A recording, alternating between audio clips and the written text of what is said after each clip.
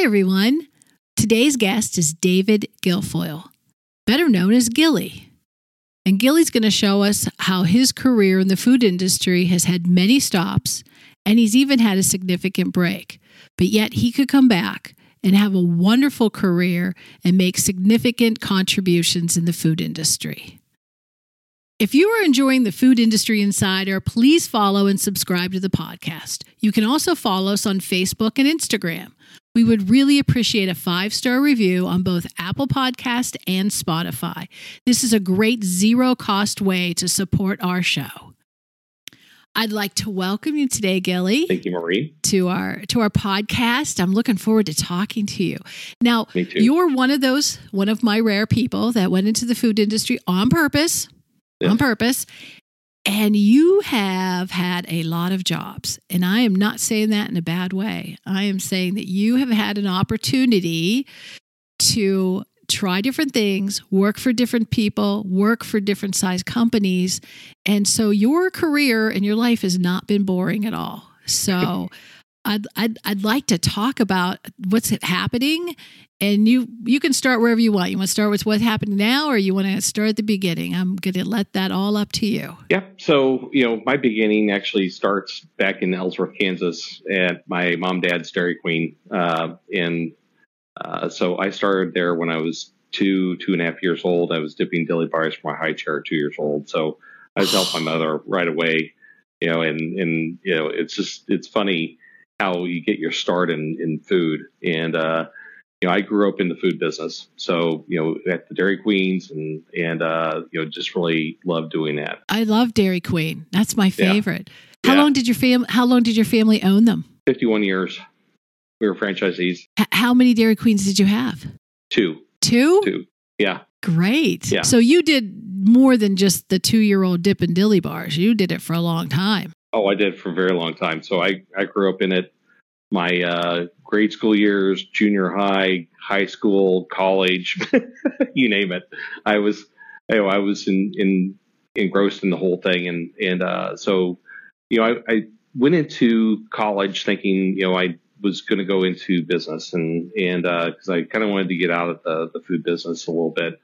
And so when I went to college, I was going to go, for my bachelor administration, or business administration, and the bachelor administration. So I thought that's what I was going to do, and I ended up not really liking it that much.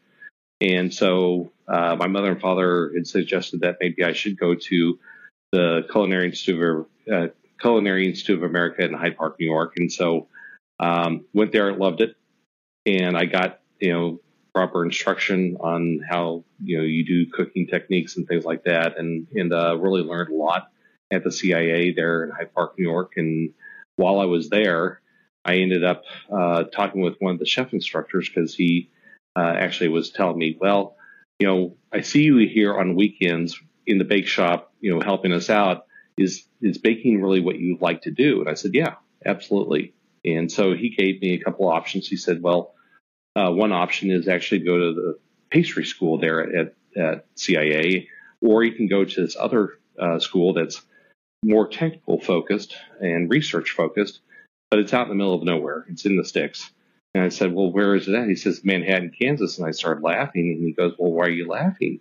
I said, because I'm from, my hometown is actually just an hour and a half away from Manhattan. I didn't even know that the school was there. And that's the American Institute of Baking.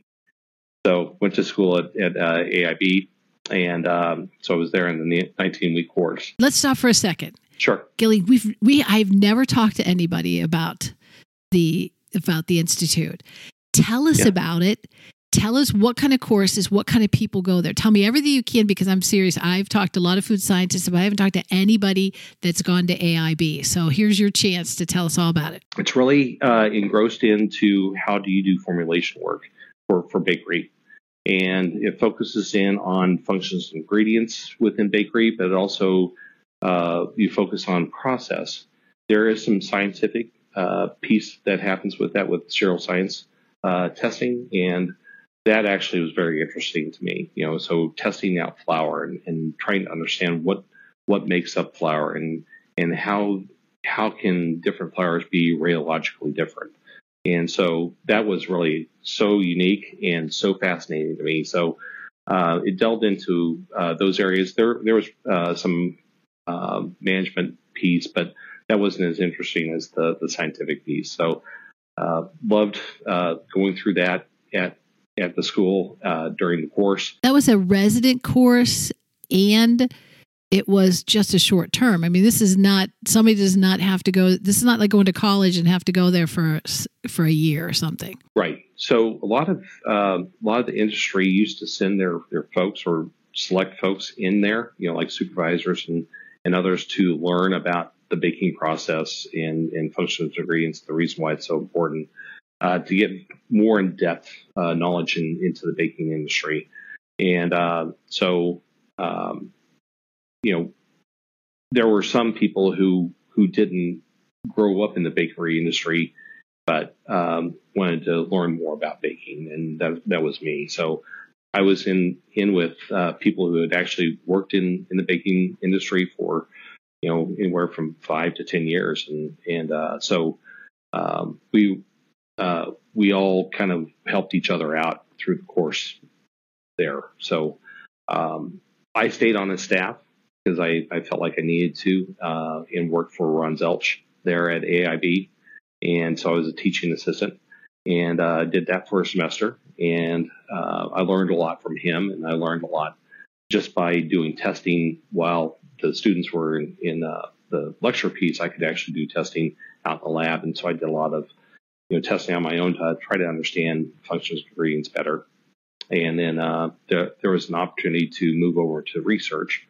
And so I took that opportunity to go work for Dr. Marina Lipnick. And so I learned a lot more in the research side. And then that's where I really started taking off and really understanding where I really wanted to be. So where'd you go from there? I stayed on there and went back to school at K-State in food science, and decided to go the food science route because I wanted to learn about the bigger breadth of everything. That, and plus one of the instructors, she was a dietitian there at CIA, actually had come to visit me at AIB. She was in for a Dietetics Association conference there at K-State. And so she wanted to come up and see me. And so she was telling me, I think you should really go into food science. And she said, I've met some of the professors there, and I think that you would be a good fit. So I'm going to put you in contact with this professor. And so she did. And I got in there and started going through school at K-State to finish up my Bachelor of Science in Food Science. Yeah. Was there any reason why you went to the food science and didn't get the bakery science? Because K-State's big on the bakery science or cereal science degree. It is. I was more interested in food sensory analysis, and so I was able to focus my efforts more in the food science area in sensory analysis, and loved it. Oh, okay. So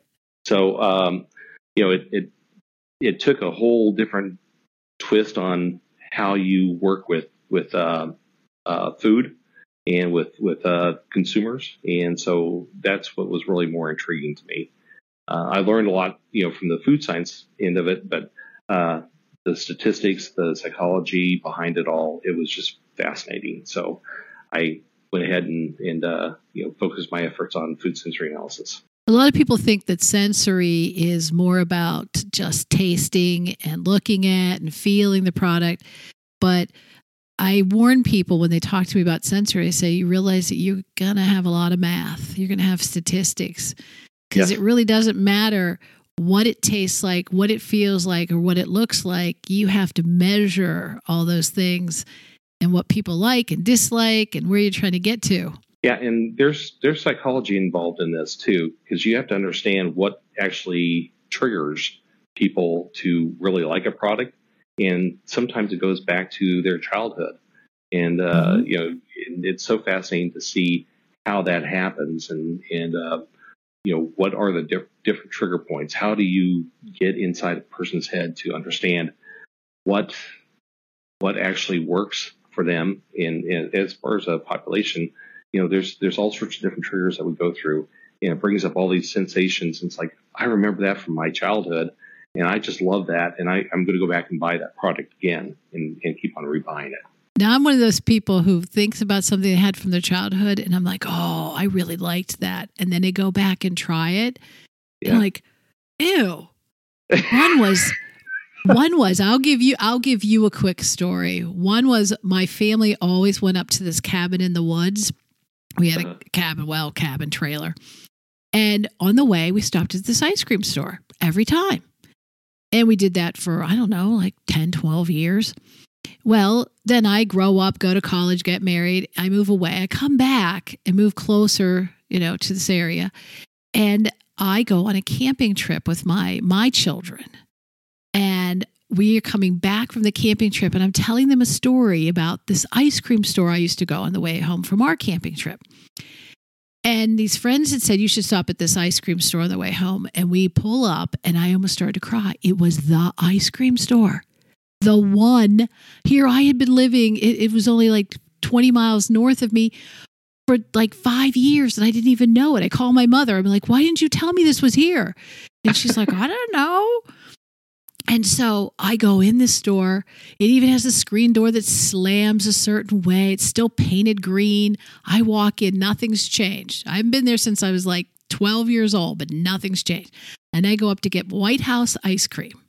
And White House ice cream is vanilla ice cream with maraschino cherries.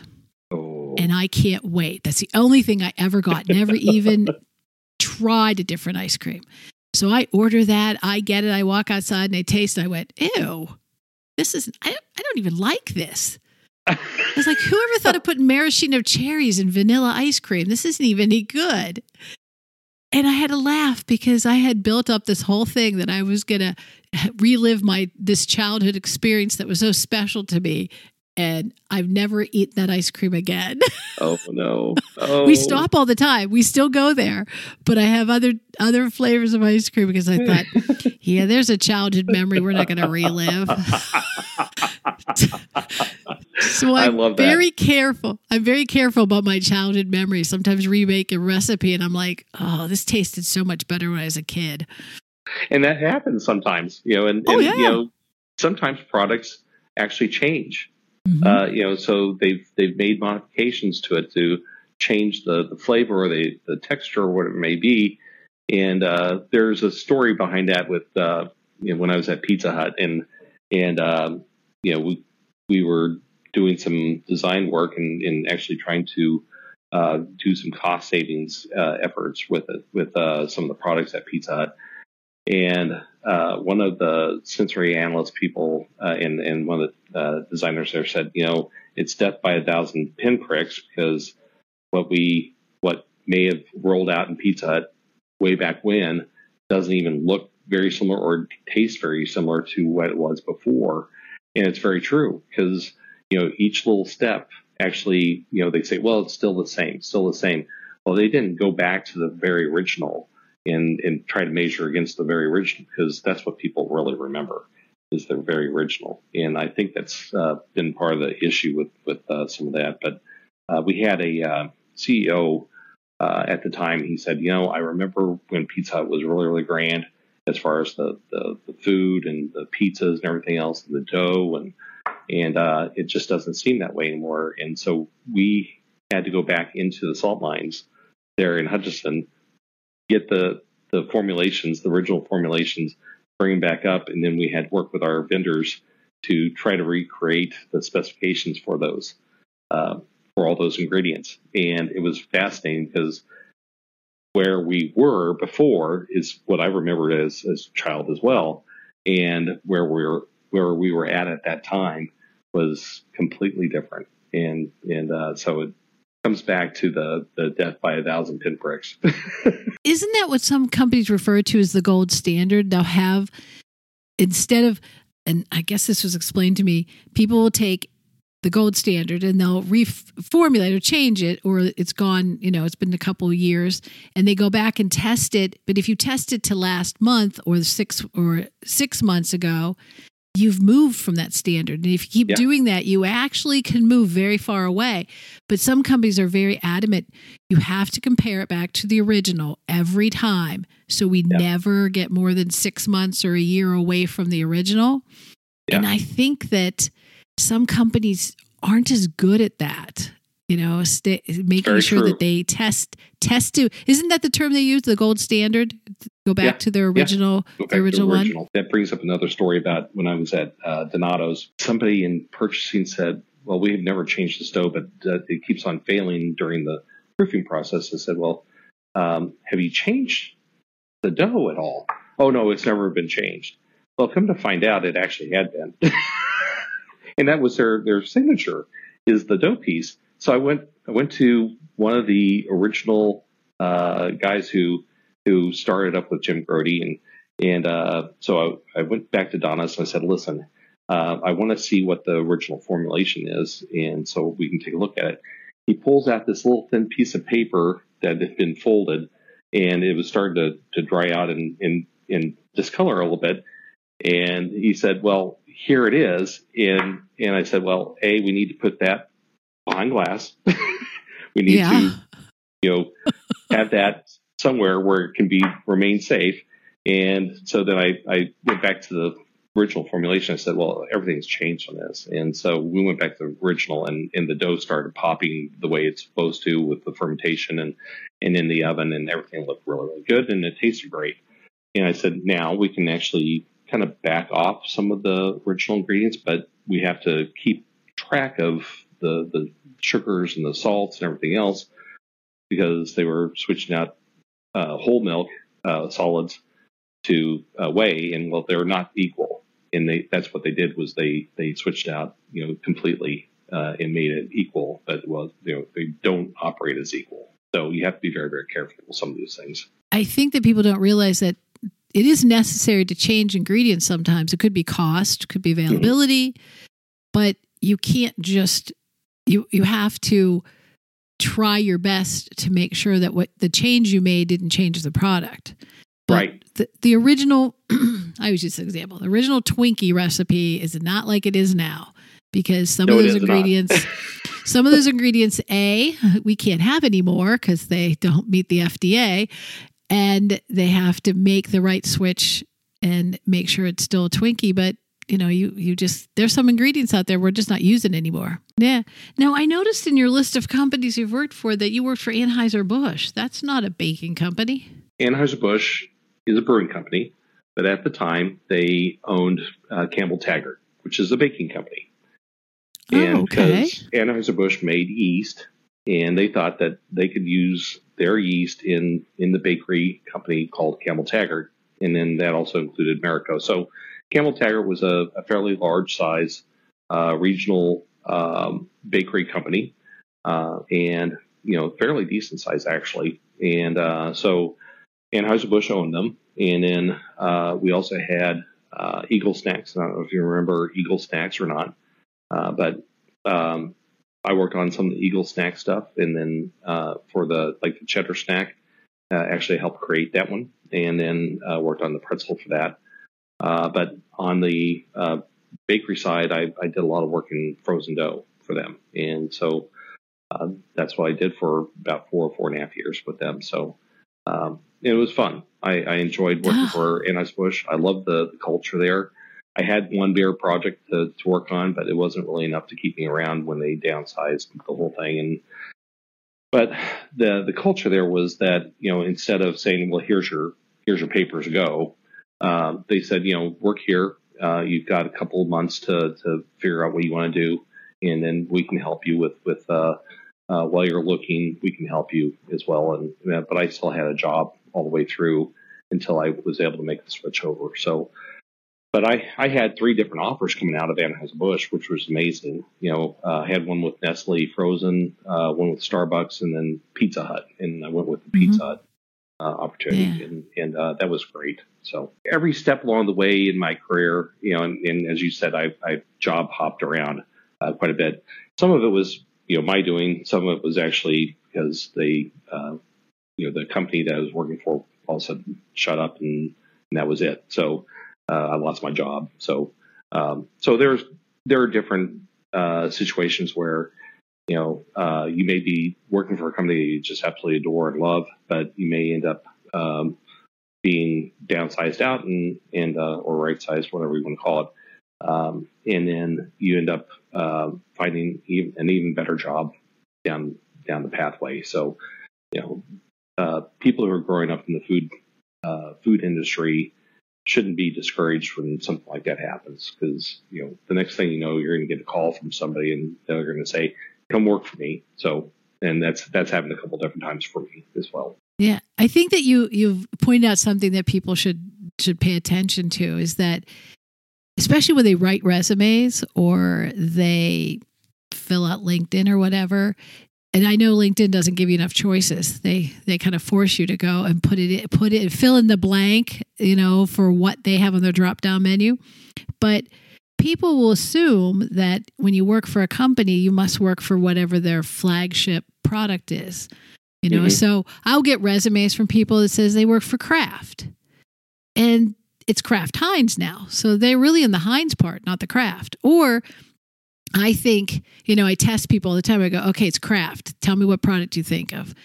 And I could have 6 people blurt out 6 different things because Kraft means something different to every person. So an important thing is that you having Anheuser-Busch on there instead of Campbell-Taggart, people go, oh, he worked for a beer company, but no, he didn't. So it's like bad assumptions. The food industry, when I started in this 30 years ago, companies didn't change hands. They didn't change names. They didn't. Yeah. Everybody stayed where they were, stayed put, and carried on. But right about the 30-year mark, I'd say right about the middle of the 90s, people started buying each other out and started making new divisions, and it went crazy. So when I asked somebody what company they work for, and they have on their LinkedIn, like you did, Anheuser-Busch, but it wasn't Anheuser-Busch, it was Campbell-Taggart. But you don't have a space to put Campbell-Taggart because that company doesn't exist anymore. Yeah, I actually worked for Anheuser-Busch, and I worked in corporate research development, which is really the think tank for all the companies that we owned. Campbell-Taggart is one of them. So I supported Campbell-Taggart in the technological area because of my baking expertise. And that's the reason why Anheuser-Busch. Yeah, it's like assuming if you work at Kraft, you must be on cheese. But me, I go to Miracle Whip and salad dressing when someone says Kraft. So you get different thoughts on different products. So you did that. So, and that obviously that baking led you to Pizza Hut, and then after that you went to Smucker's just for a year. What went on at Smucker's? I really didn't care for the culture at Pizza Hut. Because it was changing quite a bit, and it was not really part of what I really wanted to do, and it just wasn't as technical as what I was thinking it would be. I enjoyed doing all the commercial shoots and all the photography work, because that's what I got to work on as well, with all the new products that I helped develop, and then other products as well. So I excelled at that piece, and I love doing still photography with the photographers, and then working on commercial shoots that show your product actually out on the marketplace, which was absolutely fun to watch. But I was just kind of missing something. I really, like I said, I didn't care for the culture because it was kind of a churn and burn type of culture, and I wanted something that was going to be a little bit more steady. And so I went to Smucker's and thinking that I would be more in a steady environment, and it was. But they hired me with the premise of, well, we're going to get into baking as well, but we don't really understand it, and we need your expertise. Well, they didn't really do that even through the entire year. It wasn't until after. While after when they got into Uncrustables that they really started getting into the baking piece. But I had an opportunity to move back to Kansas and work for Koch Industries, and on a project for Koch NCM Foods. And so I was able to transfer some of that knowledge from what I learned at Smucker's on preserving jams and jellies and other items back into the bakery industry, and then use that for the next position I had, which was at Cookie and Seam Foods. So now at Smucker's, I was recruiting for those jobs at the time, mm-hmm. and we kept getting turn downs from bakery people. And I told them, I said, no bakery person wants to come here unless you have an oven, you have flour, you have some shortening. I said, they want yeast, they want to bake. There isn't a bakery person out there who wants to sit at a desk. And they said, well, we just want their knowledge right now. I said, I don't care.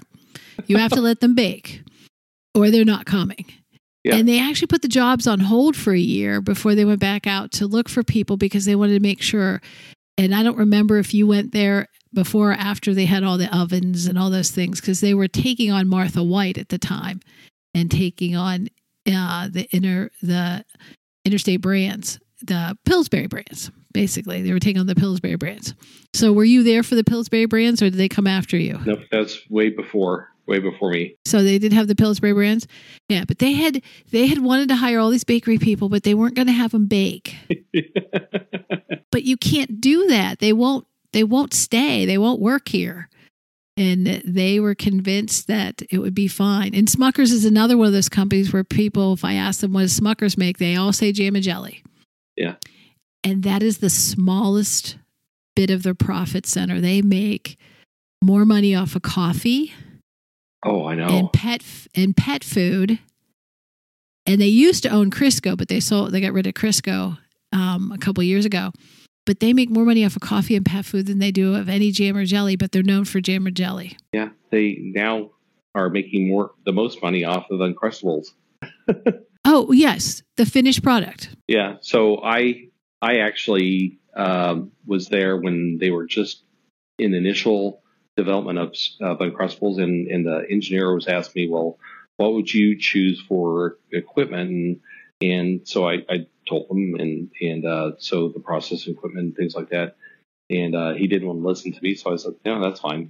However you want to do it, that's fine. But this is how I would set up the bakery for that. Now, I went to visit them after the bakery was set up, and I'm a recruiter. I don't work in the food industry. I don't know anything, about food plants as far as like actually working there, because we don't. That's what we do.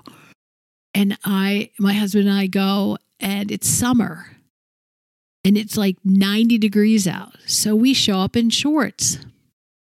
And we told them we were coming by.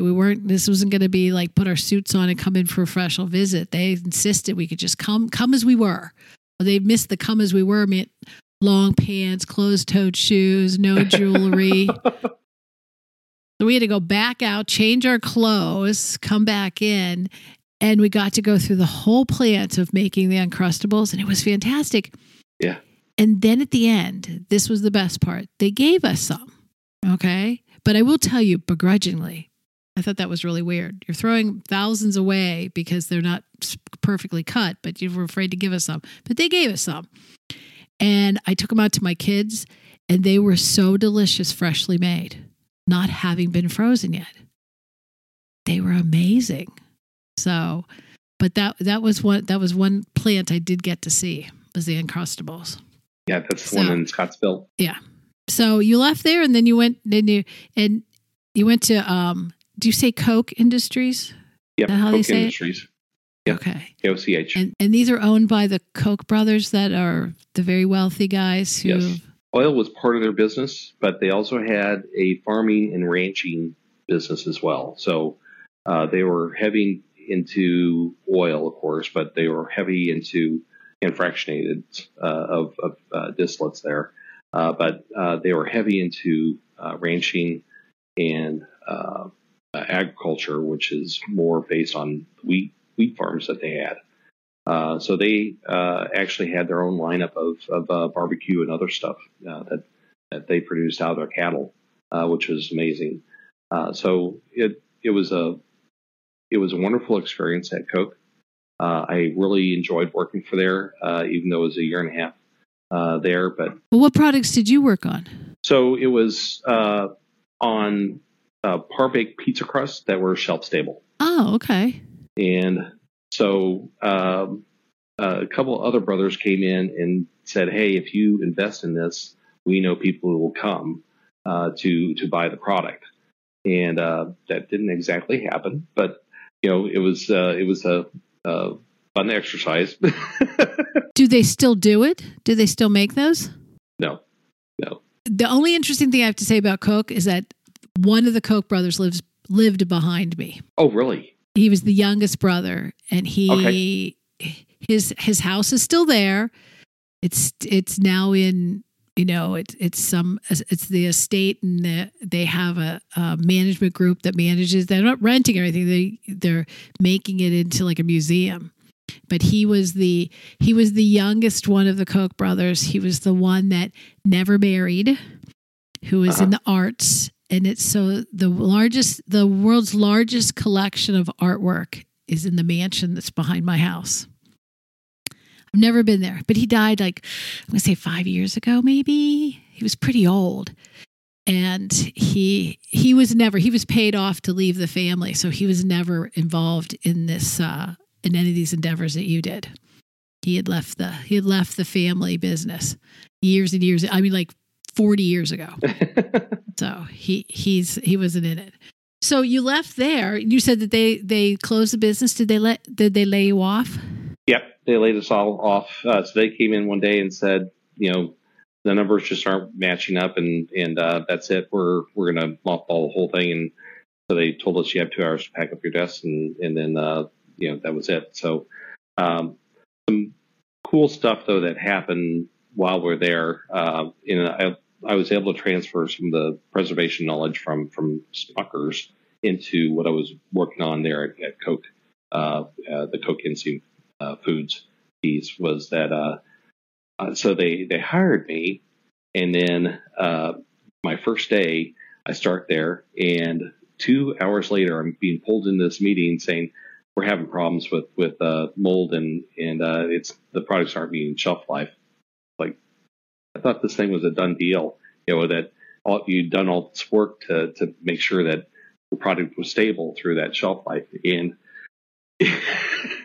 my boss goes, "Well, there are a few issues," and he said, "That's the reason why you're here." It's like, oh, thank you. Did you figure it out? Oh yeah. We, it took several of us to figure it all out, but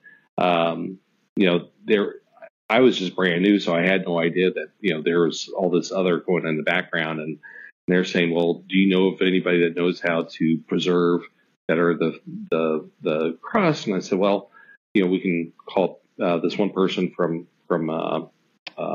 K-State and Dr. Fung and Dr. Daniel Fung," and I said, he should be able to give us some ideas as far as where the touch points are for where we need to correct. And so they said, "Oh yeah. So we'll bring him in." Okay, fine. So we meet with him, and he's going through and he's auditing, and he goes, "Well, here's some problems," and so he helped us out a little bit. Still was seeing a lot of issues. Well, the plant manager at the time said, "Well, I'm going to throw out all this product that's in the warehouse because it's going moldy. We're going to send it off to the pigs." And I said, "Before you do that, I just want to record the packaging and take a look at the packaging, because if there's something wrong with why the product is going moldy, it's probably starting with the packaging first." And so I started out doing it by myself, and then I recruited one of the QA people in to help me with it. We went through about 2,000 packages, and we were recording all the information on. I was looking at the seals on every one of the packages, looking at which ones were moldy, which ones weren't. Collected all that data, and Coke, the brothers who were doing this whole thing with the pizza crust, or baked pizza crust, they were going back to the Coke team saying, "Hey, we need more money, and because we want to put in this laminar airflow, we want to do these different lights to help keep the microbial count down, all that sort of stuff." Well, as Coke was about ready to give them about $7 million. I had actually figured out the whole thing by looking at all the packages and figured out there's holes in packages and there's inclusions in the packaging seals that's allowed even oxygen into the product. And so I went back to my counterpart at Coke Industries and said, listen, I think all we have to do is just make good sealed packages. That's it. And he goes, what? And I said, here's all my data. He goes, okay, we're going to crunch the numbers a little bit more. We've got a statistician who can actually help us out with this. And sure enough, it came down to the package seals were not being made correctly. And there were holes in some of the packages at the bottoms and all that stuff. And so the $7 million was, kiboshed. And, but we were able to I was able to help save Coke Industries from making a $7 million mistake out of that whole thing. So you're thinking, at this point, I should have said to them, if I can save you $7 million, will you give me one? And then you tell them the idea so that they give you $1 million for saving them 6. Right? Right. That's the way it should work.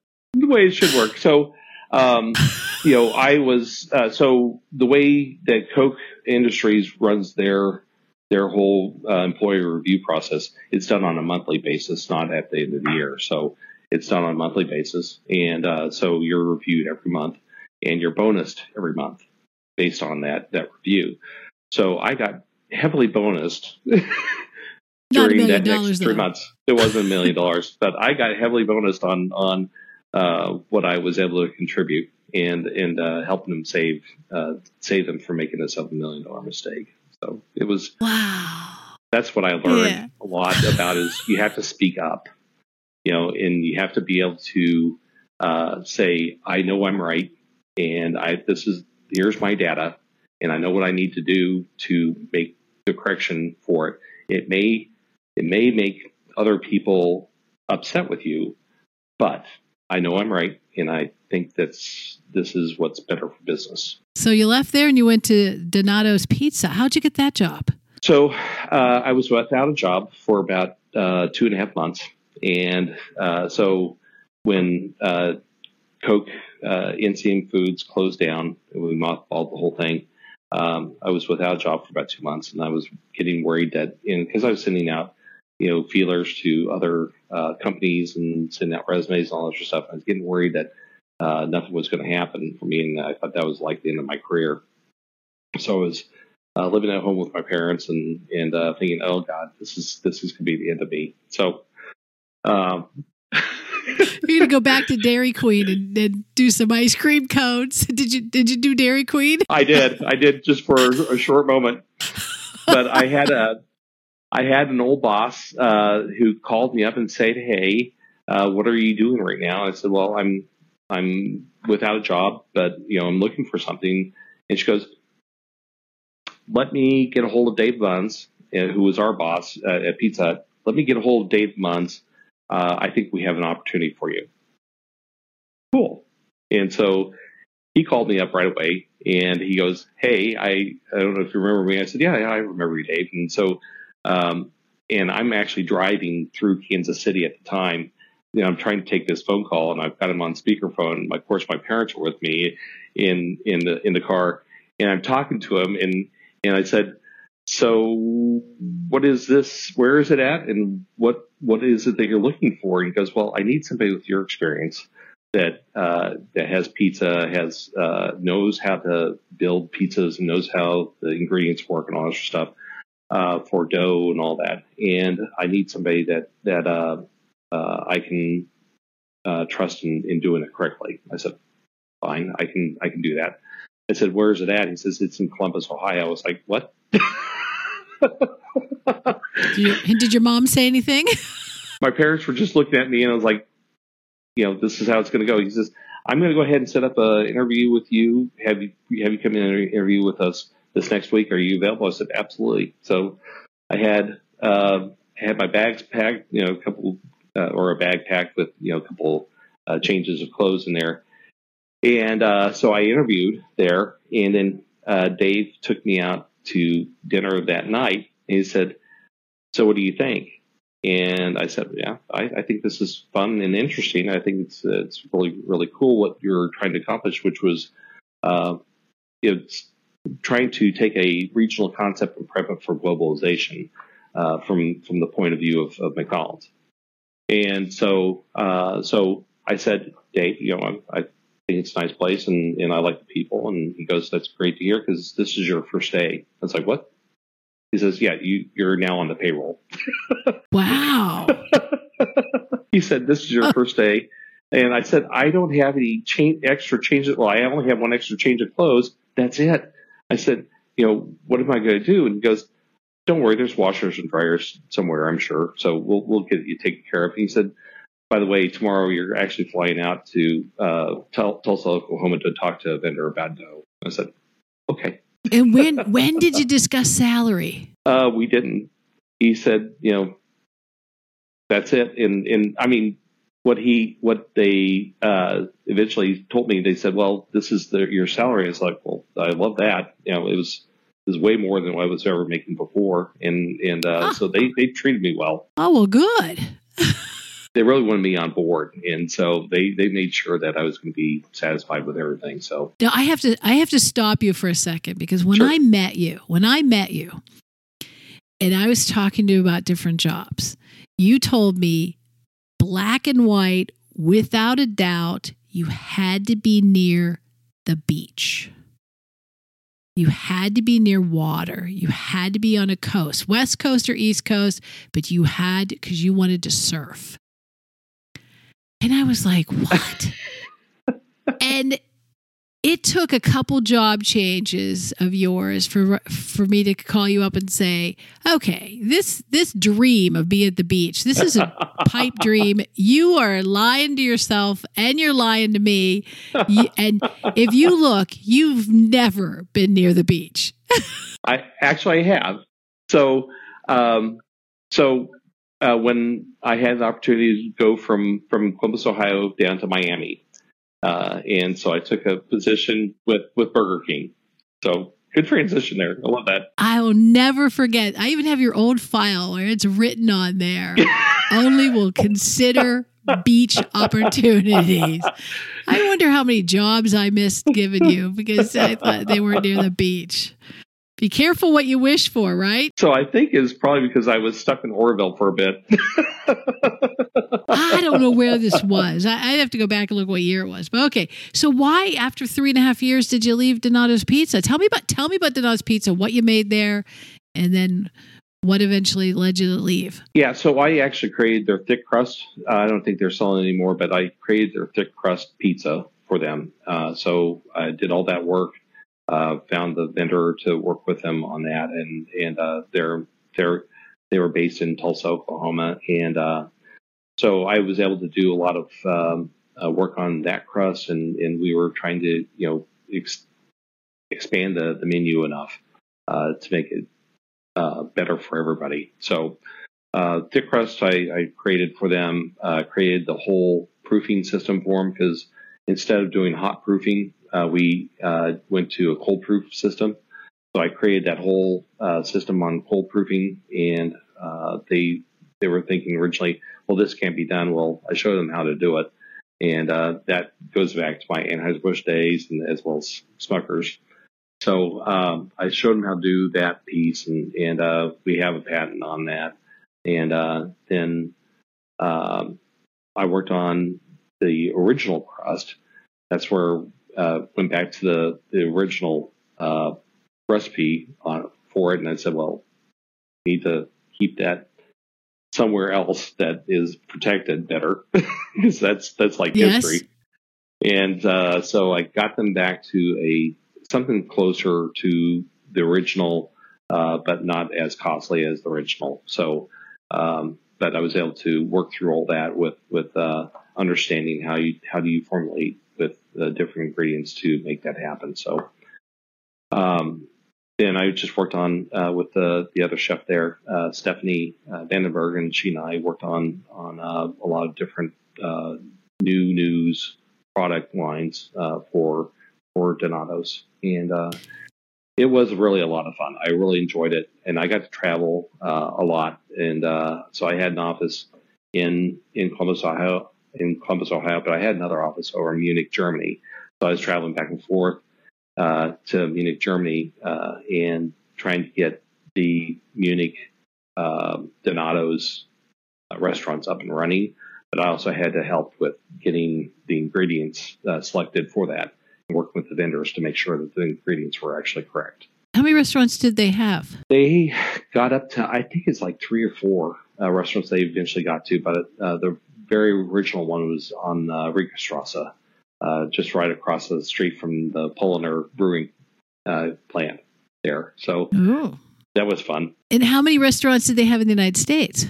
At that time, I think they were like 186 restaurants. We had, of course, the Columbus area. We had Cleveland, down in the Cincinnati area, and then all the way down in Atlanta. And we were just expanding into Atlanta area. And so... Are they still around? Yeah, they're growing. They're growing again. Yeah, because we don't have them in Pittsburgh, so I wouldn't know. Yeah, they're expanding. You can actually find them in Red Robins, in some of the Red Robins that are available. So you can go in and get a Donato's pizza there. So I didn't know that. Yeah. I will have to look at that next time. So they did some co-branding things. So Tom Krause, who was our chief marketing officer, I loved working with him, and it was a lot of fun doing like commercial shoots and things like that with him, and really understanding how do you take that regional concept and prep it for expansion. And he had a lot of great ideas there. Now, since this was one of those companies where you had to keep kind of going back to the original, how do you handle changing ingredients and trying to keep the taste, keep the integrity of the product? That's a challenge. And it took a lot of iterations in working with your vendors to get those iterations made correctly. And the original sausage meat was actually raw. It was baked onto the pizza. So because of food protection stuff and all that, we had to switch it over to a sausage that was actually pre-cooked, so we wouldn't have any issues with cross-contamination. And so we were able to do that while I was there as well. So working with the different vendors, we were able to get the texture similar and get the product to look really, really good.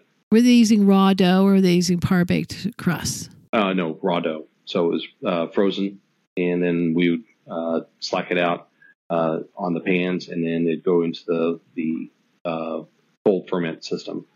And so we went from only having 4 hours of shelf life time on that dough to having right around 36 to 40 hours of usable shelf life of that product. That's the one thing I'm really terrible in making is bread. I've never figured it out.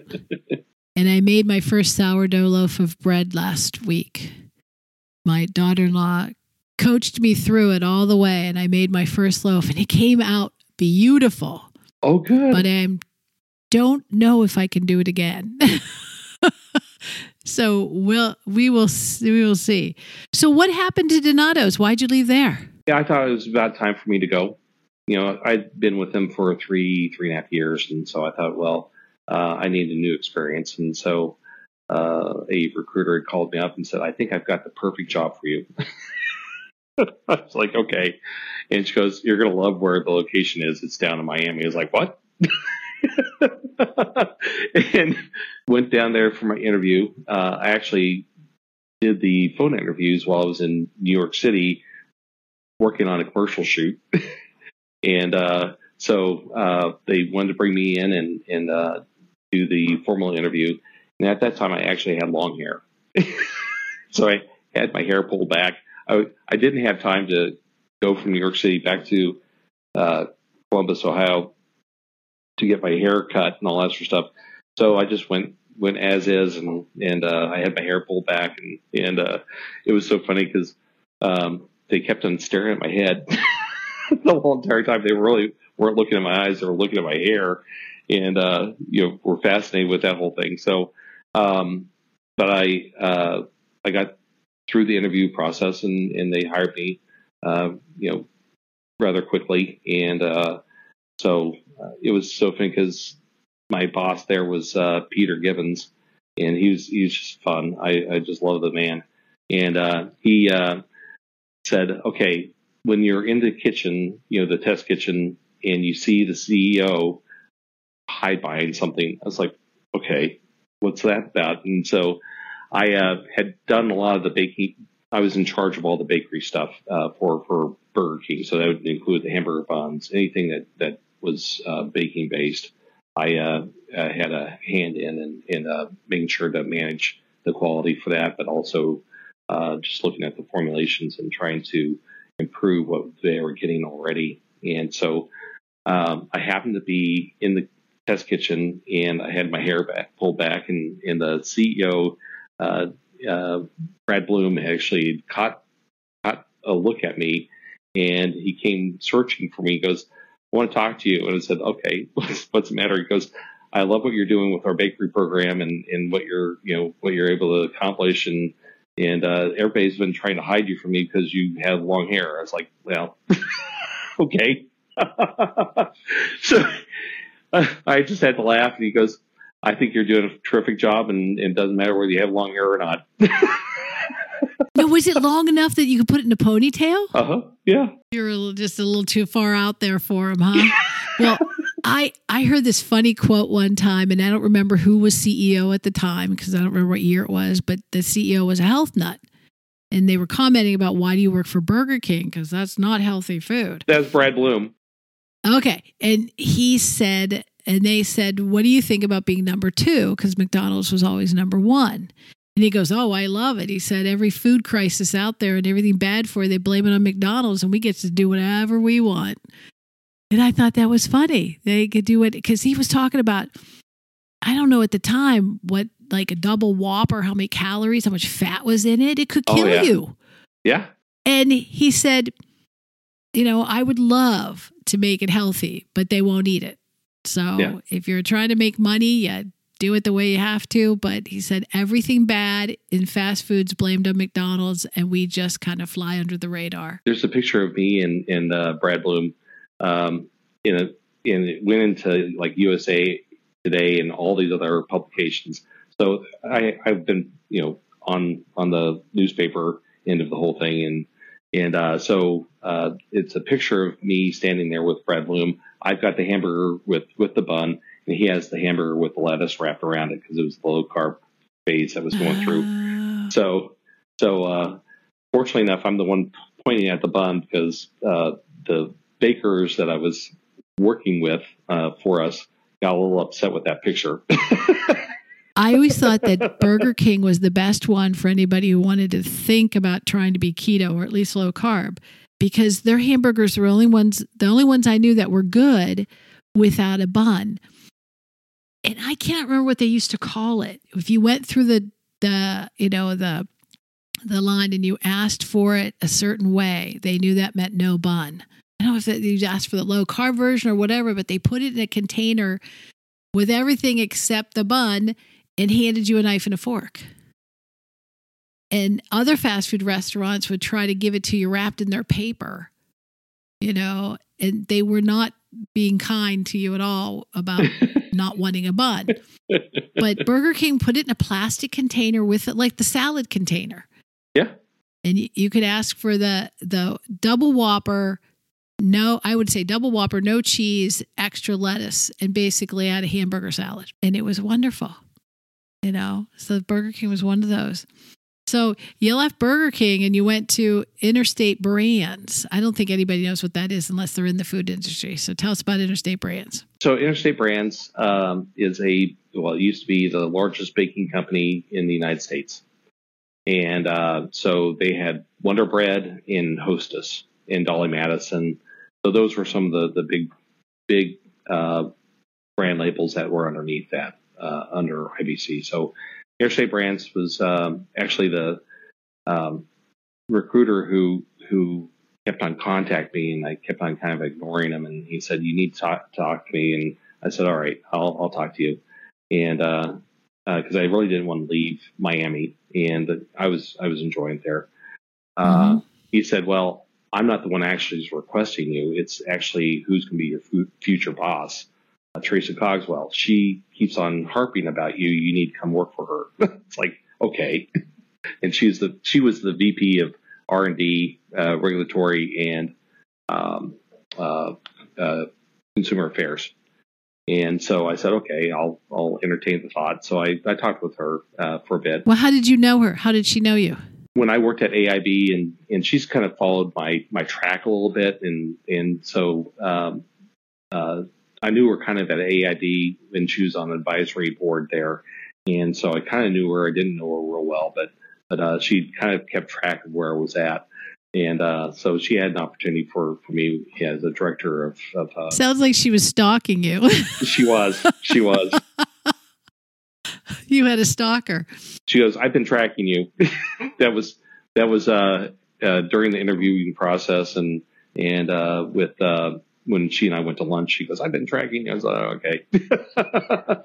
But anyway, they came back. Creepy. But yeah. Oh, I just love her. She laughs a lot, and we just kind of made fun of the whole thing. But so she and I talked, and I said, okay, I'm willing to, entertain the thought of coming out and interviewing with you. And then it takes me back to closer to family here in Kansas City. So I thought, well, okay, I can, entertain the thought. So, and she goes, well, understand that we're under bankruptcy, but, we'll make the deal okay for you. And hopefully we can get ourselves out of bankruptcy. It's like, okay, that's a little iffy, but I'm willing to That's scary. take it. So I'm willing to take it and see what happens here. So I interviewed. They liked me, and so I got the position as a director of bread and rolls. So in R&D. So now, when you left Burger King, what was your position? I was manager of menu management for them. I focused a lot of my efforts were on bakery, but also I worked on breakfast concepts or breakfast category itself, and then also on desserts. So before I was there, they didn't have much in dessert land itself. So the frozen pie was pretty much it that they had. So those Hershey pies and other pies that they had there, that was pretty much it. That's all they had. So I talked them into going to soft serve and using their current mix for that they were using for the shakes.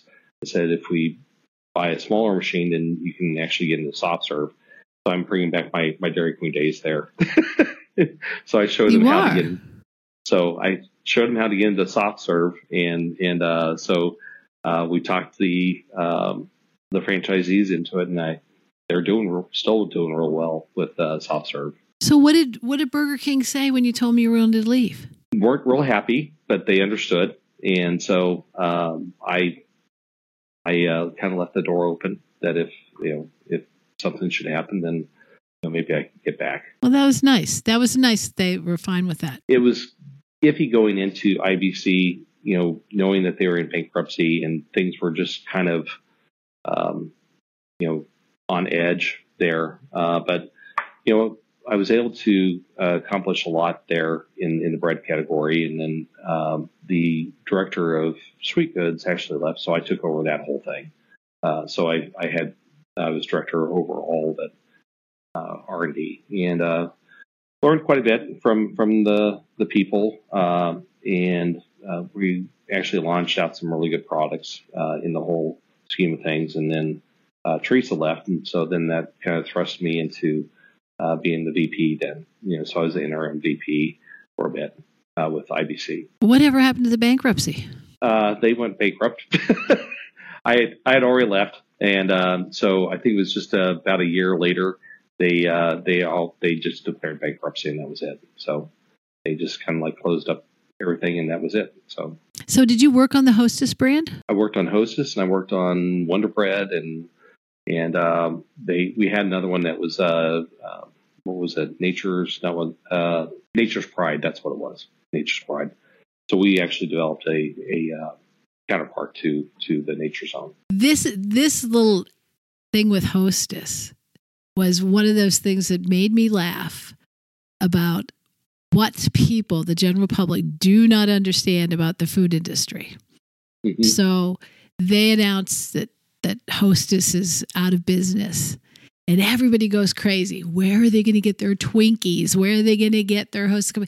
And do you remember they were selling them on eBay for like $1,000 for a box of Twinkies? Yeah. And I'm just sitting back and I keep telling everybody, even though I don't eat Twinkies, don't worry about it. This is just a brand. Somebody else is going to buy it. They're going to pick it up. It might take a month. It might take 6 months, but it's not as if Twinkie and Hostess is going to ever, leave the earth. And I was laughing. I was telling people, do not buy a Twinkie off of eBay for $1,000. We know they have a shelf life of about 10 years, but still, do not buy a Twinkie off of eBay. And then I don't even know how many months it was before they were back up and, running again. It's like 5 or 6. But was that the most hilarious thing you ever saw? Oh yeah. Yeah. And I saw some hilarious stuff on the inside of while I was there, and so when I was the interim VP, the whole thing with the trans fats, and so everybody had to lower the trans fats down, and in the Walmart and others were saying, hey, you have to lower the trans fat on all your products, and so that was quite a run through trying to get everything switched over, and it just took a very coordinated effort to get that done. And kind of a funny story out of that whole thing is that the VP of Ops actually came into my office and goes, I need you to sign this paper. And I was like, okay. I said, what is it? And he goes, well, we want to change out the frying fat for the donuts and they had some gems. I said, did you do any testing on this? Well, no, we just need to change it. And I was like, you need to do the testing on it, make sure that, it doesn't fail. Because I said, donuts and the gems are pretty much our crown jewels here. That's what's paying to keep the lights on. So yeah. I said, you cannot disrupt that piece by just switching out frying fats. And so he started screaming at me and at the top of his lungs, and the spit's coming at me. That's how angry he really was. He goes, I'm going to go talk to your boss. And I said, go for it. So I called up my boss at that time and I said, Rich is coming up to talk to you, and he goes, oh no, I can hear him. And I said, this is what it's all about. And I said, he wants me to sign this paper and, for changing out the frying fat. And I told him, we need to do proper testing, all that stuff, because I'll take care of it. Don't worry about it. So in the end, we went ahead and tested out 3 different frying fats. So the one that the ops people actually picked out failed the consumer testing over shelf lifetime. And 2 others that we selected actually made it through. And one of them that did the best actually didn't. The company who was selling it to us, the frying fat, said, well, we can't supply you with everything. So we also had the alternate supplier then that could actually do it for us. And so usually when I do testing for products, I always try it, and I do 3 tests because I know that one of them may have a chance of failing, and I still want some options there. So I always test in 3s. I think trans fat's one of those things that people talk about, like, oh, this doesn't have any trans fats. And I don't think people know what trans fats are or why we shouldn't have them and why we have them to begin with, So go through some trans fats. Like, why did we get rid of them? And what did you replace them with? They've been found to clog up our arteries, which is not good. So they were found to clog up our arteries, and that was the main thing. So the lowering the trans fat content will actually allow you to eat the food without it causing the blockages in your heart and other places throughout your body. So that's really what it kind of came down to. So what is a trans fat? Is like lard a trans fat, or like what has trans fats? All fats have some bit of trans fat to them. but at lower levels. So the natural ones have a little bit of it in there, but it is not completely. They're at such a low level, it really doesn't register that well. But there are some fats that were hydrogenated, partially hydrogenated actually, and that have a higher amount of trans fats in them. So, frying oils, like for French fries and for sweet goods and things like that, which we all just love. And those that were fried in partially hydrogenated oil actually had a high amount of trans fats in them to keep them flowable, but also still have fry life. So it helps with the stability of that frying oil as well. So we're talking about like Crisco. Crisco was high in trans fats. Yes, and it might have been. I'm not sure. The original one was. Was it? Okay, I can't remember. That's what they call it. Hydrogenated oil. That's the name of it. There's fully hydrogenated, which is different from partially hydrogenated. How is that different? Partially hydrogenated is more flowable. Fully hydrogenated is actually solid like Crisco. So I don't think that it was actually, Crisco was actually had a very high trans content to it. Okay, you have to explain this to me like I'm 4 years old. Isn't Sure. all oil flowable? Like, why would we have to have So there's plastic and then there's flowable oils. So there's the plastic piece is fully hydrogenated, and then regular, unhydrogenated oil would be, flowable. And so it would be like your vegetable oils and things like that. When you do kind of a partial of that, somewhere in between both fully hydrogenated and then just regular oil, then you get into this area of higher trans fats. And it has to do with the esterification of how that happens. And I can't remember all of the chemistry behind it. But anyway, when you get to the partial, which allows the oil or the fat to be flowable, it's semi-solid, I guess you call it. It's not fully hydrogenated, which is a solid fat.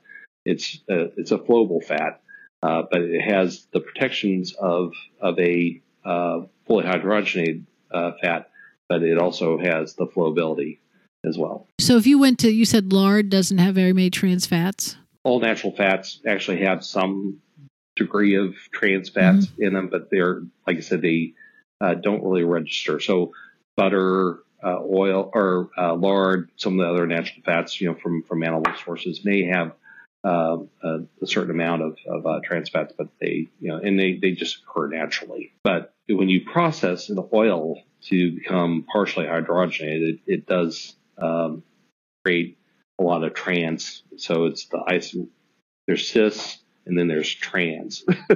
And so trans actually is what causes a lot of the blockage in the arteries. The other thing they like to get rid of is saturated fat, right? Saturated fats, lard and butter are high in saturated fats. So they try to get rid of those, though, or they haven't? That's not a concern. They're not great. So even coconut oil, I'm pretty sure coconut oil and some palm fats have a high amount of saturated fats to them. Not great for the heart either, but it's better than the trans fat itself. So trans fat is really, it's bad. So, but saturated is not as bad, but it's still bad for you. And you have to limit the intake of saturated fats as well. I was in Costa Rica in October, and we were driving past, one of those tours, driving past all these palm trees in perfect rows, and it was what they got from, this is farms for palm oil. And they said something interesting. They said that they manufacture everything, the palm oil, and refine it, and they send it out of the country because it's illegal to consume palm oil in Costa Rica. Really? Because it's so bad for you. They said it's just health-wise is the worst thing. So Costa Ricans will not consume palm oil that they ship out of the country. And I said, well, who do you ship it to if it's so bad you guys won't eat it? He goes, to the United States. Yeah. It's all for us. Wait a minute. If it's so bad for us, why are we consuming it. So that and coconut oils or coconut fats are also, so highly saturated as well. But we still eat them, and they're good. They make great fried products. Did your job there end because of the bankruptcy? I went ahead and left because things were really getting iffy, and I just really did not want to be there anymore. So after a year and a half, I said, I've had enough of the instability. And so my mom and dad were aging. I said, I probably ought to go help my parents with the Dairy Queens for a while. And so that's what I did. I worked back at the Dairy Queens and took over the business for them and the day-to-day operations, all that sort of stuff. Because my parents were aging and they really need help. So I helped them out, with that. And finally, I think it was like 2016, I told my mom and dad, I said, I think I really want to go back to corporate life. You spent a lot of years with your parents. How long did you spend doing that for your parents? 7 years, maybe 7 or 8 years. Is that the half-baked innovations? Yeah. So I did consulting work in meantime. So I did consulting work, had some different things that I did with consulting, worked for some different customers, and then worked at the Dairy Queens to help them out too. So now, did you notice in the course of all this conversation, all the companies you've worked for, did you notice that Hostess wasn't it purchased by Smuckers? I found that fascinating. It was a blast to see. Well, okay, two of my paths are coming together, mm-hmm. and it was just funny to see that happen, and I just loved it. Yeah, two of the things that you had a hand in, and they joined together. So so you have a 7 to 8 year interruption in your corporate career in R&D, but it doesn't hurt your career. Talk about that a little bit. Again, got a call from an old boss of mine, and she said, "Hey, what are you doing? What are you doing now?" And I said, "Well, I'm just closing up the businesses with my parents on the Dairy Queens." And she goes, "How would you like to come work for me?" I said, "That'd be great." And so that was with Little Caesars. And so moved to Detroit and did that and worked on a lot of different projects. I mean, it was just nonstop. I mean, it was just go. And it was a lot of fun. And I really enjoyed it. And I really enjoyed my boss there, Debbie McDaniel. And she was great to work with and work for. So, it was a lot of fun. And so it was so funny because I was actually out on a little fishing outing for a day thing to get out of the office. And so Dana Tilley and Deb took us out to go fishing for trout at this pond. And on the way back, I got this call from a person who had worked for me at IBC. And she said, "Hey, how would you like to come work, be my boss and come work for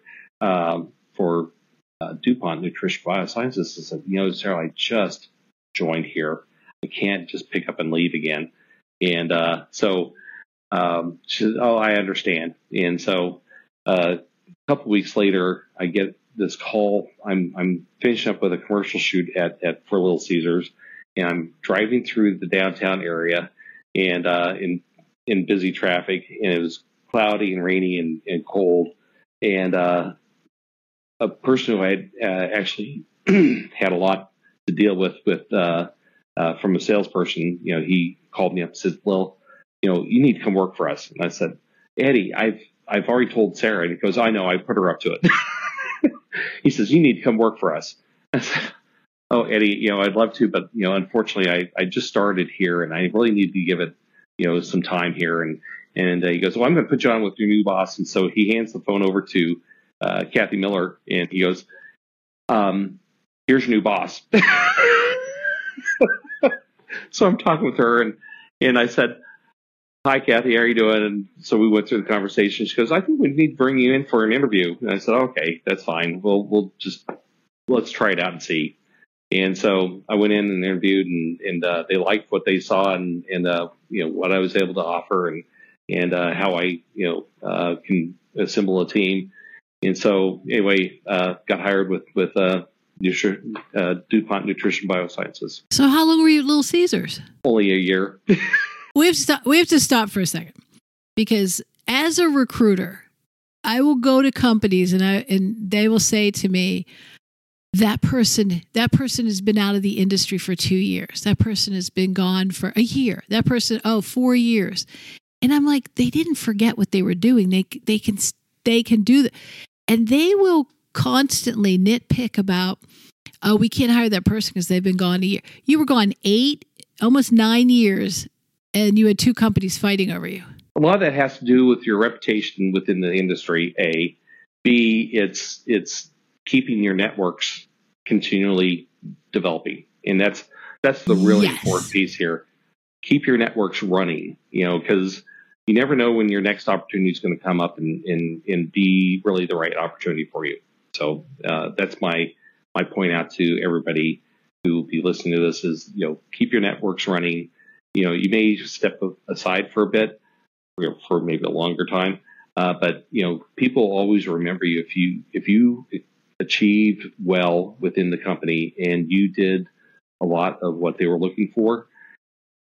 You build this reputation, and that's also the other piece is the reputation piece, because they will actually seek you out and try to find you again to come work for another company. So I think too many people work with their head down and stay in their lane and don't look up.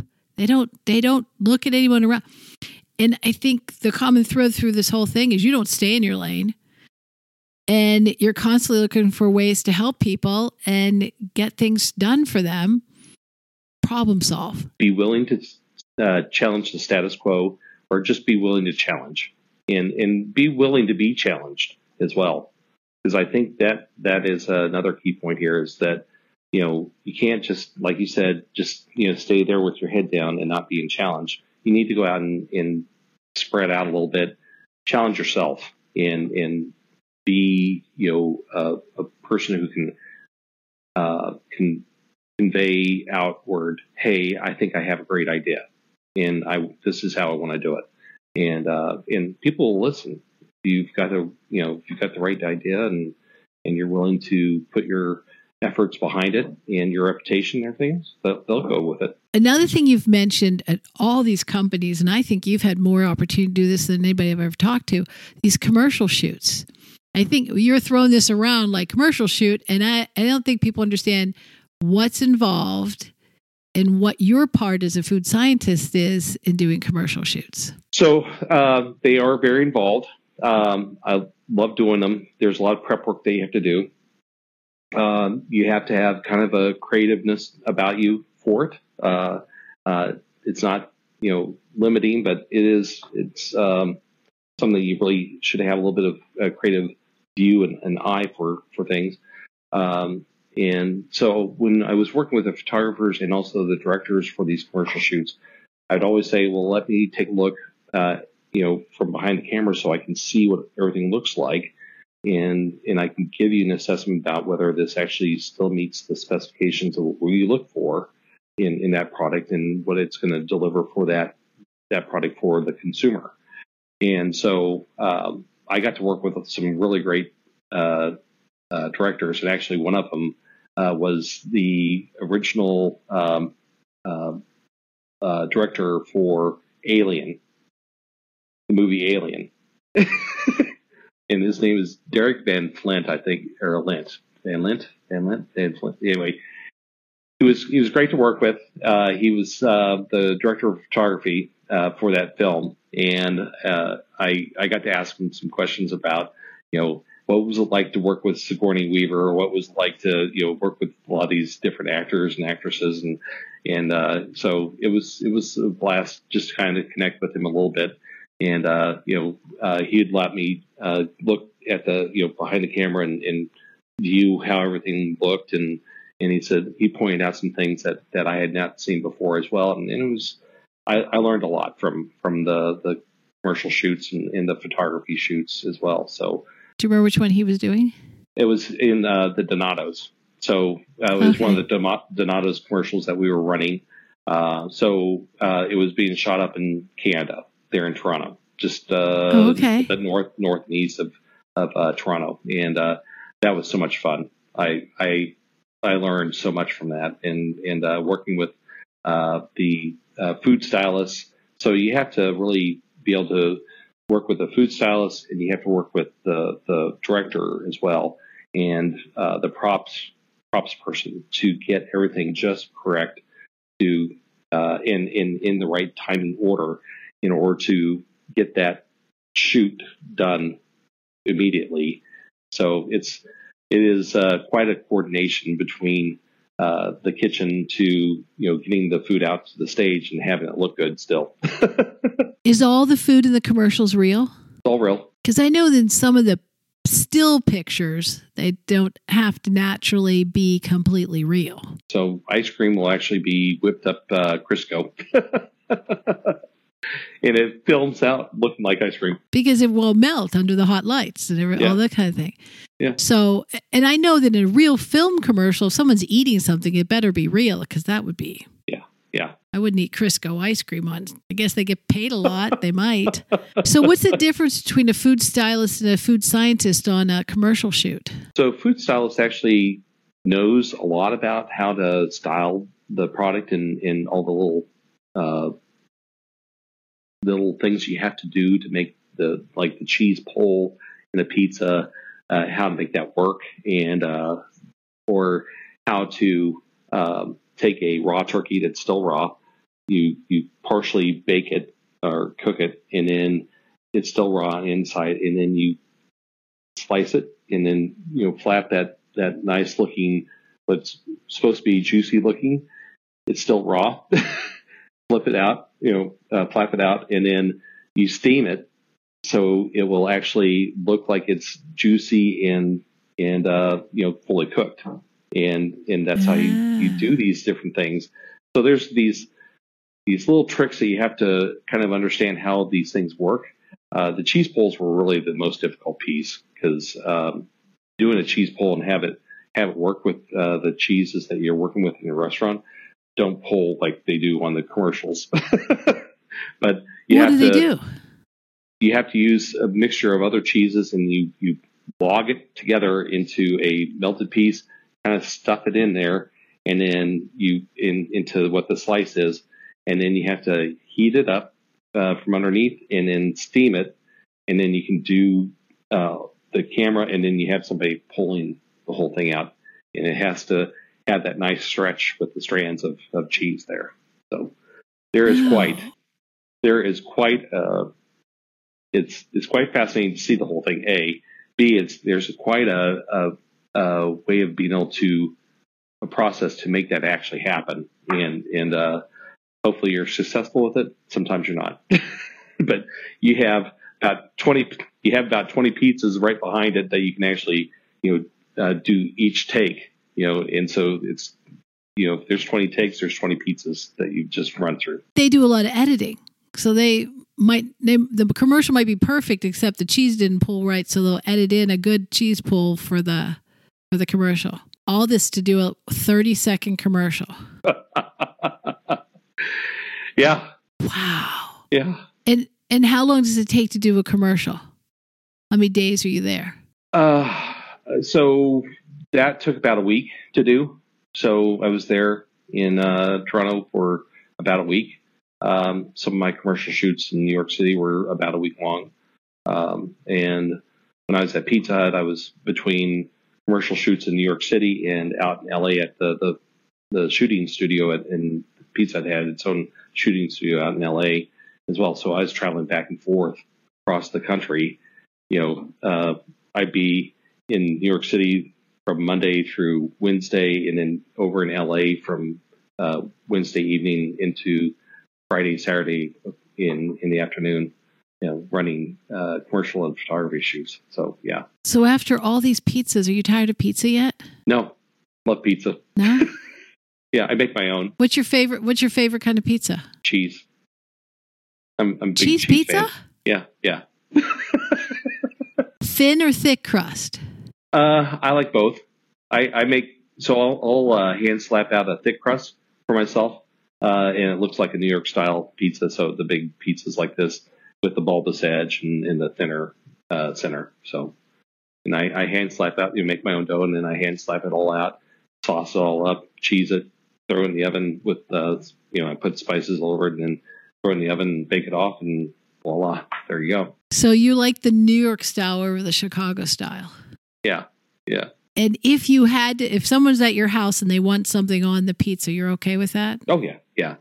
I've made it with pepperoni and other, sausage and other things on there too. So sometimes I get really creative with like vegetables and other things, and I do these flatbreads that are really, really extravagant looking. So and put different, sauce drizzles or reduced balsamic vinegar drizzle over top, and do some fun stuff like that. All right. Have you ever made a pierogi pizza? I have not. Now, you know what a pierogi is, right? I do know what a pierogi is. Okay. So a pierogi pizza this would go well on a par-baked crust. You saute onions in butter, salt and pepper. So you might put a little butter or olive oil in the crust, but you spread mashed potatoes. Like it. Okay. So you put your mashed potatoes on there like you would tomato sauce, except a little thicker. And then you put all the onions with the butter and the salt and pepper and everything on top of that. And then to make it a pizza, which pierogies don't have cheese, but you got to they do, but they don't have it so you can put cheddar on there if you want, but most people put a mozzarella, maybe a cheddar blend, and you put that on there and you bake it like a pizza. And it is a pierogi, and it is 100% carbs. That sounds wonderful. Why has that not gone national? That was a big deal in some of the restaurants in Ohio. Even though pierogies are big in Pittsburgh, Ohio had all the pierogi pizzas. Oh, interesting. So you just need mashed potatoes, the onions, and the cheese. And like I said, you don't just put cheddar cheese. I've had them couple with all cheddar. That's just the wrong texture. If you do a blend between mozzarella and cheddar, it's much better. I'm going to have to make one of these. I've done sliced potato that I parboiled and then put it on the pizza with rosemary and shallots, shaved out shallots and all that. Put that on there and love it. Yeah, that's too white collar. This is very blue collar. I'm good with blue collar as well. So, all right, let's pick up where we left off. So you left Little Caesars and went to DuPont, and tell us about DuPont, because everybody thinks DuPont's a chemical company. No one really knew what DuPont was all about, and that they had a nutrition biosciences division. So basically, it was DuPont had purchased what was actually Danisco. So Danisco, back in the day, Grinstead, Danisco, they had purchased Soleil, so the soybean manufacturing. And before that, it was PTI. Before that was Protein Technologies. Yeah. So they purchased Soleil. I think right before that, though, they purchased Genencor. So Genencor was actually the enzymes. So running like the enzymes that go into soaps and things like that, but they also made food enzymes as well. So then a little bit longer out then DuPont actually acquired Danisco. And so then we all became part of the DuPont Nutrition Biosciences area. And so then after that, then we had actually purchased FMC, and then we merged with Dow. And so the idea was to bring all the food ingredients together.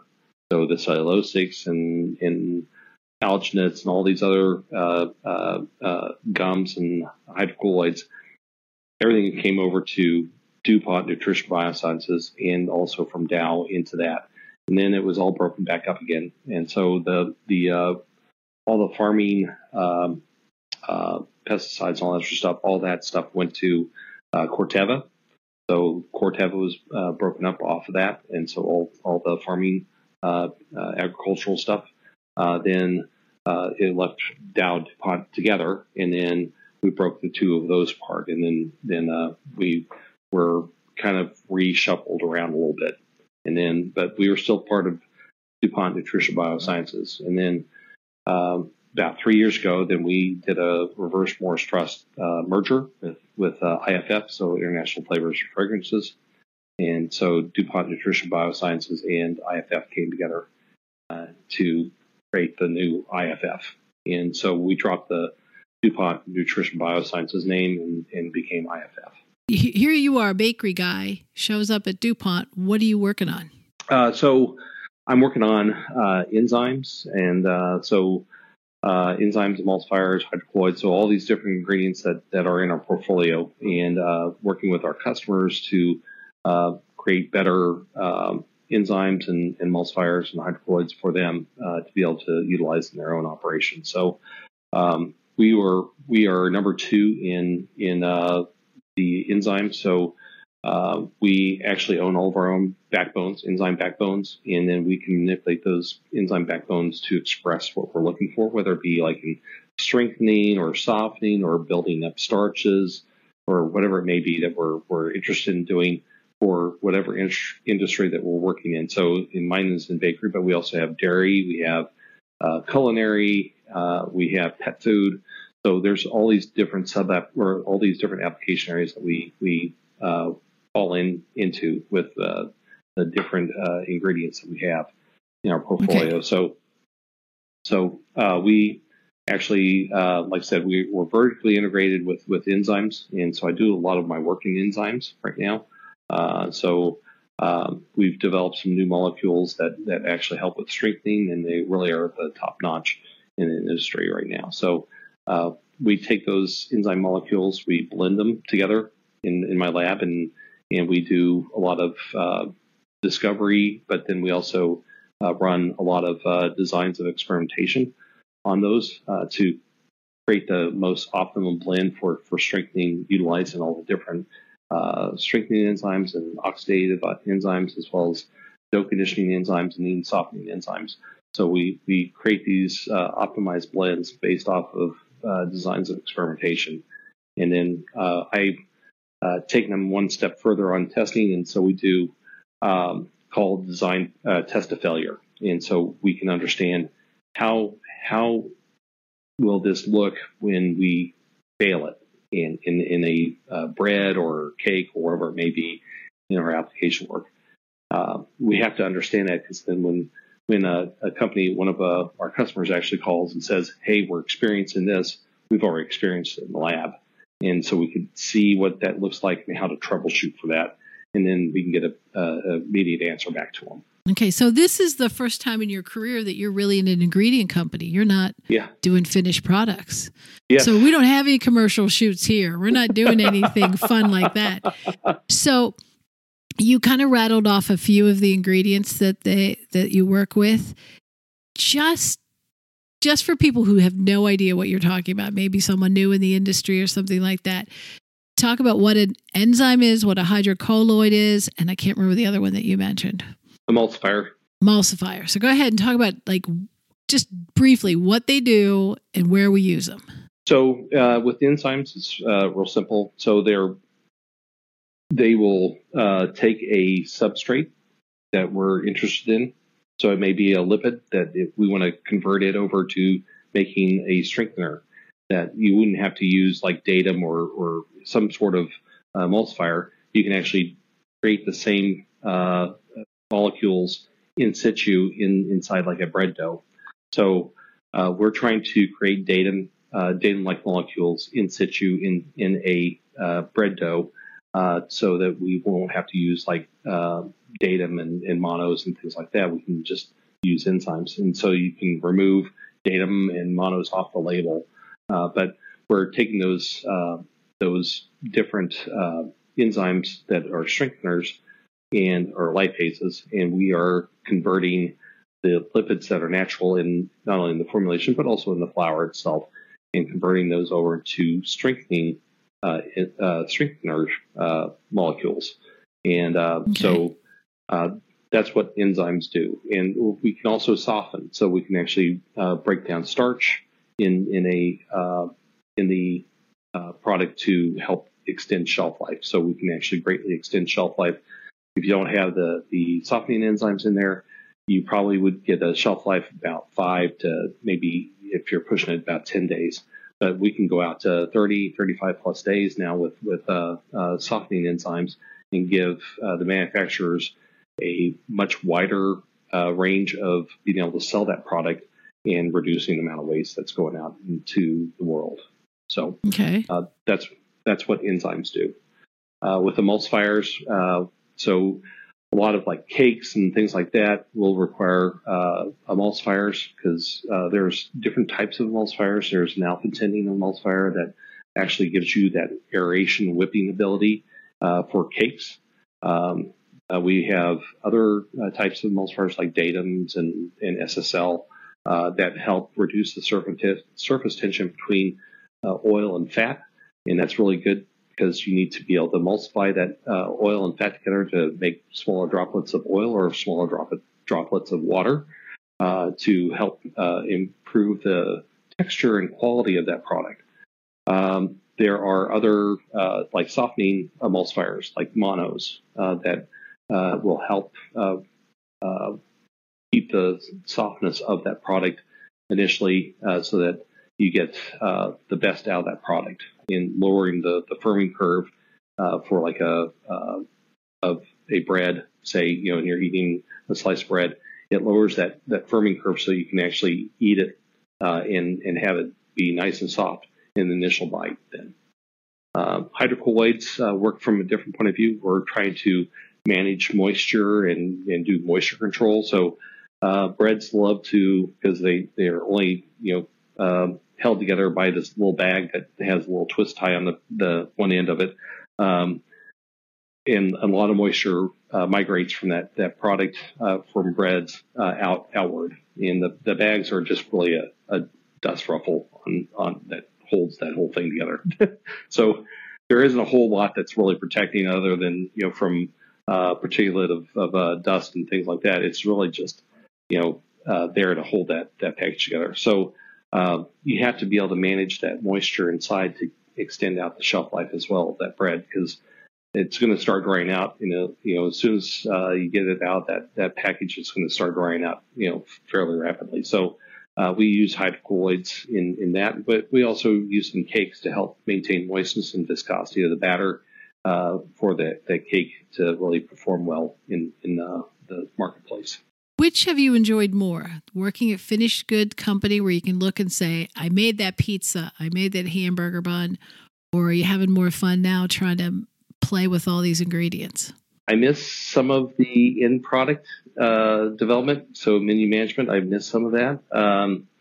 It's a very, very high-paced type of environment. Not to say that it isn't here in the ingredient world, but I'm learning a lot more. I've learned a lot more about ingredients and how they function within bakery products, and I can become more creative with that. And when you look at our portfolio across the board, not only the ingredients I've just talked about, which is enzymes, emulsifiers, hydrocolloids, we have all these other things that we work with, like flavors. We have inclusions that are part of the portfolio, which are these little, almost like, what are those roll-out mats of fruit, the fruit roll-ups. So they're fruit roll-ups. Yeah, so we make little bits out of that, fruit bits, and it's actually 100% fruit. And so we can make inclusions that have real fruit in them, and that's really fun to work with. The flavors, of course, and then we have another one that's called Powder Pure. And so in the Powder Pure, we actually have the IFF dry system. It's a patented technology. We can take ugly-looking fruit, and we do that. So we take ugly-looking fruit that doesn't make it to the marketplace, but we can use it, dry it down really, really fast. So within a minute, we can dry all that fruit down and then powderize it, and it can be utilized in a bakery product or whatever it may be. But it keeps all of its nutritional content to it, and it keeps its color. It keeps all the different aspects of that, what that fruit or vegetable was before. It still has that in there. And so you can be really creative with a whole lot of a wider range of that portfolio that we never had before when we were just DuPont Nutrition Biosciences. Do you get to a finished product with some customers? Do you get Do you get to walk it all the way to the end? Yep. So we do end-to-end design. So we work with the customers at the very beginning of the design and then all the way through to the very end. And we will actually help them out in their own manufacturing facilities to help achieve that same quality of what we're trying to achieve from the beginning part of the design work. Well, without giving any secrets away, can you tell us an example of some products that you may have worked on? The largest bakery company in the world actually came to us and knew that we were really, really good in our enzymes. And so we helped them with design an enzyme blend for some of their products. And, you see them out there in your territory because they deliver out to that way as well. But they're going to more of a clean label. So able to help design that clean label by removing the datums and monos, all that other stuff out of it so that they can actually clean up the label and then utilize that in their process. So we can help improve that process a little bit more and actually improves the end product and actually looks better than what they had before. So that's one. But we've worked on some of like the cakes and things like that where we'll work with a cake manufacturer and help them with redesign their cake mixes to go back out to the marketplace. And in one particular case, actually they brought their formulation and I said, well, you're using the wrong flour. B, there's some other things that are in your formulation that probably need to be changed out because they're old technologies that we have new technologies to replace that will probably be more cost effective. And there's some other things we can do with the formulation to make it a little bit better for processing at a consumer's kitchen. And so we reworked some of those formulations in the cake mix formulations, and they're successful now. So, which has been really, really helpful. And they still tasted the same as what their old product tasted like and performed the same way? They actually performed better and they tasted better because we were able to improve not only on the flavor, but also on the ingredient side of things. Is this helpful when IFF bought it so you had access to all these flavors and everything? Yeah, that was very helpful. So the playground just got huge. I call it the playground. So that's what I call my lab is the playground. So what I've noticed, and I don't know, maybe other people have said the same thing. When IFF buys somebody, merges with somebody, however you want to use that terminology, they always remove the other company's name. So they remove the history. So if you're looking for an old formulation and it says that it was an Otten flavor, if you don't know your history, you don't know that's IFF now. Yeah, actually Taste Point. And they just take the name away.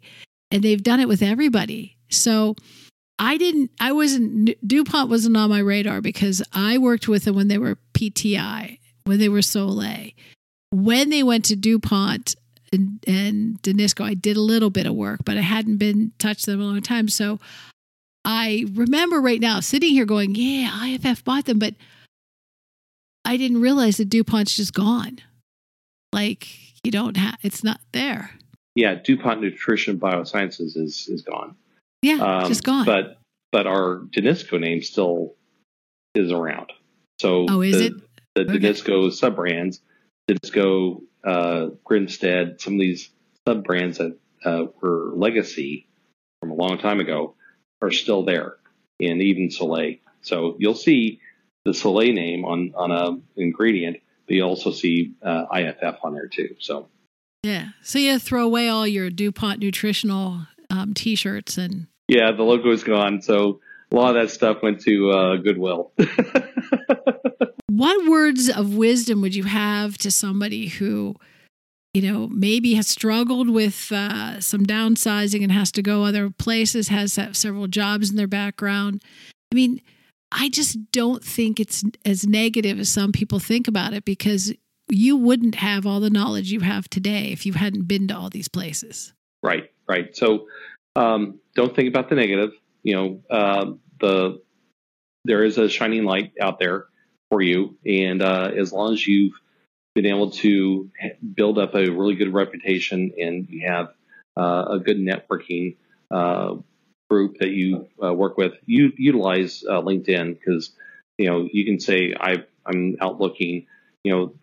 There's recruiters, there's other companies that are looking for your talent, and you can't just say, well, this is the end, because that's really not the case. The food science industry is, there's so few of the food scientists right now. You can go out and choose whatever you want, and it's there.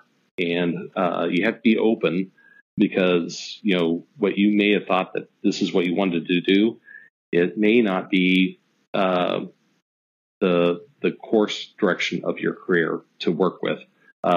You may have to kind of expand your challenge what you're doing, and go into a new direction within food science. And I encourage young people to not get discouraged if they get downsized out. It's not the end of the world. There may be new opportunities that you hadn't really thought about that you can go explore and be part of that, and maybe learn something else new. Have you ever had an employer or an interviewer say you've been job hopping and that's a negative? Actually, there was one that said that, and I can't remember which one it was. They said, well, you've been job hopping. And it's like, well, I don't call that a negative. I call that a positive, because I bring all this vast knowledge with me now. And it's very diverse, and I can help you solve problems much, much better as a job hopper. And because you learn so much from each one of the experiences. And, every different situation has had different problems to solve, and learning from those problems and how to solve them, it's really a lot of fun. I look at it more from the point of view, it's a blast to work in, and you have new situations that may arise daily that you've never thought about before, and how do you solve through that? And make it interesting for yourselves. The only thing I don't have a comment back for is that they say to me as a recruiter, they'll say, yeah, but what if we fall in love with him and he's doing so wonderful here and he wants to leave and he's only been here 3, 4, 5, or he or she only been here 3, 4, 5 years. And I'm like, I mean, my only comeback to that has ever been, well, if you keep them challenged, they'll stay. Yeah. But they're so worried. I always tell them, don't worry about that. Wouldn't you rather have 3, 4 years really good time with this person than to have never hired them? Yeah. But they kind of get in their head that if they can't have them for 10 or 15 years, it's not worth hiring the person. Yeah, and I'd have to challenge that, because I think that they're short-sighting themselves on technical know-how, and what can be brought to the table from that person, giving them new opportunities, challenge them. I think there's sometimes the HR people have a very, very narrow focus on things, and they can't see outside the box enough to say, I'm willing to take the risk, and I'm willing to, say, in 3 to 4 years, if you're still not challenged enough, then maybe you should go ahead and go, or make the culture. Maybe you need to make a cultural shift within your organization to make it more challenging for your people. Because if they're not challenged enough, they may go out in droves, and that's not always good for a company either. So the culture has to be within an organization too, and it starts at the very top of getting people to be challenged and enjoying what they do. And in a free collaboration type of culture is really important in these organizations, especially when you get into R&D. You really have to have this collaborative efforts, network inside the organization, because if you don't have that, then you're not going to create anything. other than a bunch of dismay. Yeah. But I think the one thing I've noticed through this conversation is that you have a lot of good memories. Yeah. I mean, this has been a lot of fun stories, fun people. You have mentioned more people than most people. They try to keep everybody's name out. And you've mentioned all your friends and all these people you've networked with. And I think that's fabulous. And obviously you've been there 7 years now. So it sounds like you found something that fits your groove right now that you want to keep doing. Yeah, I really enjoy what I'm doing. I've been challenged all the time, from a professional point of view, but also from what I do out in the lab and how I'm helping and teaching others how to do these things better as well. So it has a lot of great challenges to it, and it's fun. And you've had a chance to settle down. Yeah, yes, stay in one place. Finally. So, and the organization here actually values what I do, and they value everything that I bring to the table. And I think that's really important because they recognize what I can bring, and they value that. And they've told me that before. And I think that's a wonderful thing to have for your not only your soul but your whole psyche as well. So it really lifts you up. Yeah. Well, I think I told you when we talked first that one of the things I like to do is having these podcasts is that young people who've never thought about the food science as an option might get some insight from, hearing from people like you. And I know you're very involved in K-State University. So talk about that a little bit before we close. So once a year, I actually get to teach. So I get to teach the bakery science intercession course. And so I get to work with students and take them through the bakery functions of ingredients in bakery, and more specialized or specific towards like emulsifiers and enzymes. So those are things that are a little bit tougher subjects to try to cover during the year. I can actually do a deep dive with them and help them understand how these things work real well. So we go through that, and then we go through the baking process itself, because a lot of them may have not been in a bakery situation. Some of them have. Some of them did their internships, but some of them may have not been in an internship yet. And so they don't really have an understanding for how the bakery process goes. Then we take them through the evaluation piece, so scoring bakery products, so you can look at what are the defects and how do you correct those defects, when you're out there in the field. So I love teaching, always have. It's one of the highlights of my year is being able to do that. And so I've really enjoyed teaching that course. And then I'm also on the advisory board for K-State. So I'm actually the chairman this year for the advisory board. So I'm really happy about being able to contribute back to that, and being able to talk about programs that we should be considering for the next round of generations that we need to start teaching in food science and baking science as well. So I would say it's probably very important for the students to hear from an industry professional, because nothing against professors, but sometimes they're teaching, and not from a practical standpoint, because they may have never been in industry, but to have somebody from the industry come in, and I'm sure that your word has a lot of weight for the students. It all comes back to that reputation. I met the guy who worked at Hostess, and that people do get excited. It's funny how people get so excited when they find out you talked to somebody who actually ever made a Twinkie or made this, cookie. And I'm like, yeah, but that's okay. But anyways, well, thank you for being here. Thank you for the entertaining conversation. And it's nice to walk down the memory lane with you. And I know you still have a lot more things to do. Yeah. And working with IFF and helping customers. So I really appreciate your time. Well, I appreciate you.